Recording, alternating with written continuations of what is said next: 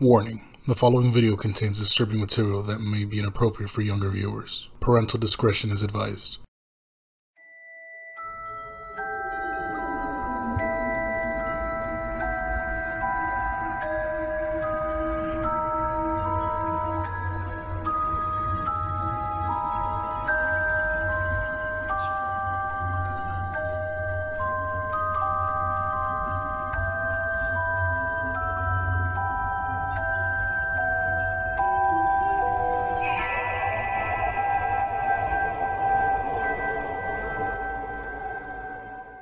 Hey, what's up you guys? Before we get started with this video, I just want to let you guys know that my channel consists of creepy things from the internet and some gaming. So basically, I just want to let you know that for the creepy stuff, I'm going to be doing it more of a podcast style, in the sense of it's going to have limited pictures, all that stuff. It's going to be basic narration. So you can just have this playing off in the background, so you really don't have to focus on pictures. And as for the gaming, I'm going to do more gaming, but that's going to be on live streams, or highlights of my live stream will be put on video. So thank you for your time, guys, and I hope you enjoy the video. It was in early November of 1997 that a series of very strange sessions led a child psychiatrist in Maine to contact the authorities. It began when a patient of his began to tell him about their friend, the friend being imaginary as far as both the psychiatrist and the boy's parents were concerned. He called his friend Mr. Smile and would talk about him at great length during his sessions. The boy called him Mr. Smile both because he would always be smiling and because when he was around, the boy said everything felt happy. He said that there was a feeling of everything was going to be okay. The boy in question was being treated for serious issues to do with anger and depression, but when Mr. Smile was around, he said that all the anger and the sadness seemed to just disappear. He said that Mr. Smile wouldn't speak, but rather just stand there at the foot of his bed. He smelled like cotton candy, and just by being there, he made the boy feel calm and safe. The psychiatrist assumed this imaginary friend was some sort of coping mechanism the boy had developed to deal with his problems at home. That led to his violent temper and thought not much of it,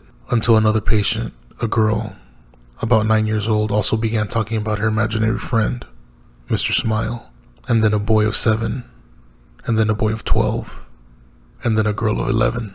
All in all, the 15 separate patients all began to talk about Mr. Smile. The first few he'd put down as coincidence. After all, many children have imaginary friends, and the name and description of Mr. Smile were generic enough that it didn't concern him too much at first. But as more and more of his patients told him about Mr. Smile, he began to grow concerned. He asked about more details. Every single one of them described him the same way, using the exact same words.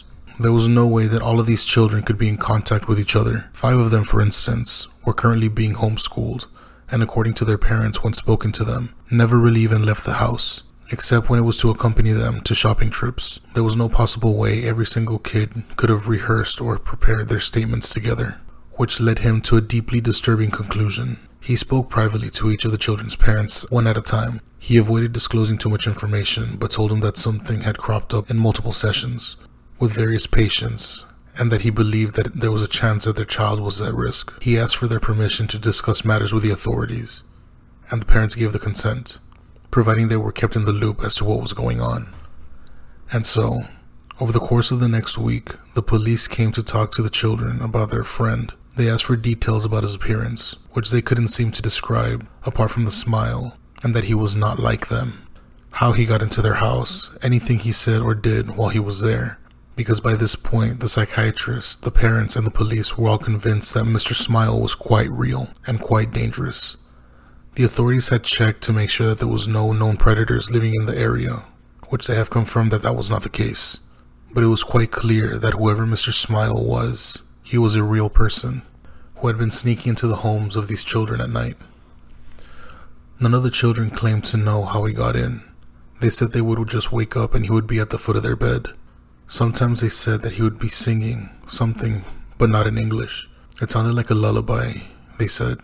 It made them feel safe. Finally, the children were asked to draw Mr. Smile, as they couldn't put words to how he looked. Each and every one of the children picked up a red crayon and proceeded to color the entire page until it was just a rectangle of red.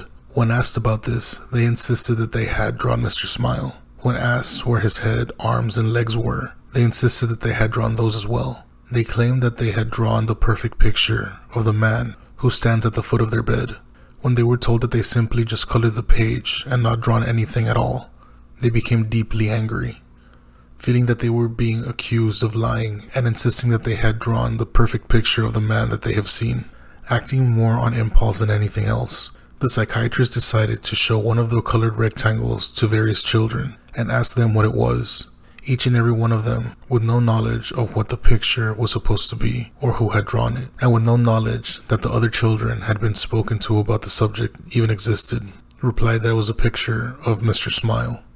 Hey everybody, hopefully you're enjoying the video, and we'll get back to it in a second, but I want to let you guys know that I'm an affiliate with the Rookup Shop. Anything that you want for cosmetics for your VR set, whether it being decals for the headset, pistol attachments for the controls, or an adjustable halo for the headset itself, you can go look at the Rookup Shop and just browse around, let them know that Remy G sent you. And if you use coupon code RemyGTV, you'll get 10% off of your purchases. And also, I'm on an app called Horrorville. Not me technically, but it's an app that you can read scary stories like I like doing. And there's a little tab that says Remy G TV, and if you click on it, it'll take you to my YouTube channel where you can see all my videos.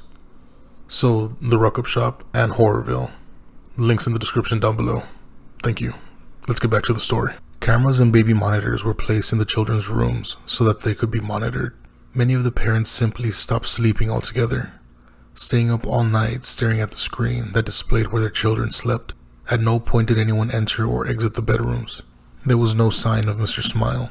After almost 2 weeks of this, many of them began to doubt that Mr. Smile ever existed. Other psychiatrists since have put the whole thing down as a strange shared delusion that while it couldn't be explained, yet did not have any basis in reality. Some suggested that maybe the whole Mr. Smile thing had its basis in a TV show or film that the children had all watched, leading them to dream up something similar. Then, one of the boys went missing. The camera in the room had gone dead at around 2 in the morning. His mother had ran to check on him, only to find his room empty. It had literally taken her less than a minute to run to his room. There was no possible way for him to leave or be taken and be out of her sight in the time it took her to leave her bedroom and run towards his. But he was gone. She said there was a smell like cotton candy in the room. The search for the boy turned up nothing. No one had seen anything strange or unusual around the home before or during the disappearance, and no trace of him was ever found. It was less than a week later that one of the girls who had spoken of Mr. Smile vanished as well. Then another of the boys. One by one, each of them began to disappear, until only 4 remained. The 4 remaining children began to talk about how Mr. Smile and his friends were going to take them away soon. When asked about these friends, they talked about how Mr. Smile lived with other smiling men in the happy place and that he would take them there soon. They said that there were lots of other people there already and that in the happy place, everything was beautiful.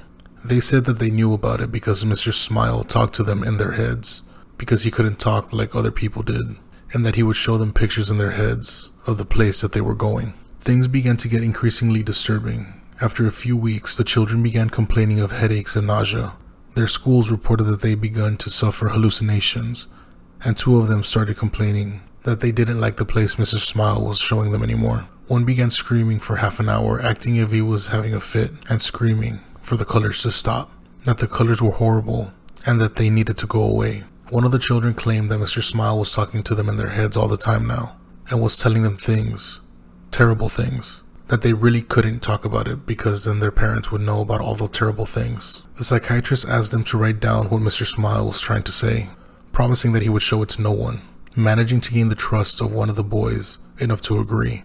The contents of the book are known only to him and the authorities, but whenever anyone involved has been asked about it, they just get real quiet and quickly find an excuse to change the subject. The children stopped sleeping altogether. Footage of the security camera showed them sitting bolt up with their eyes unblinking, just staring at the wall without moving or making a sound. Sedatives did nothing. One of the girls began cutting strange circular markings onto her skin, while the 2 other boys ceased communication in English altogether. The language they spoke was never identified, and despite numerous people being asked to listen to them, they could not translate what they were saying. By the start of 1989, all 4 of the children had vanished into thin air. There was no trace of who took them. Searches have turned up nothing to this day, and with no indication of where they are or if they're even dead or alive. No suspects have been found either. All 4 of them appear to just simply vanish into thin air, much like the others. all of whom also remain missing, their disappearance unexplained.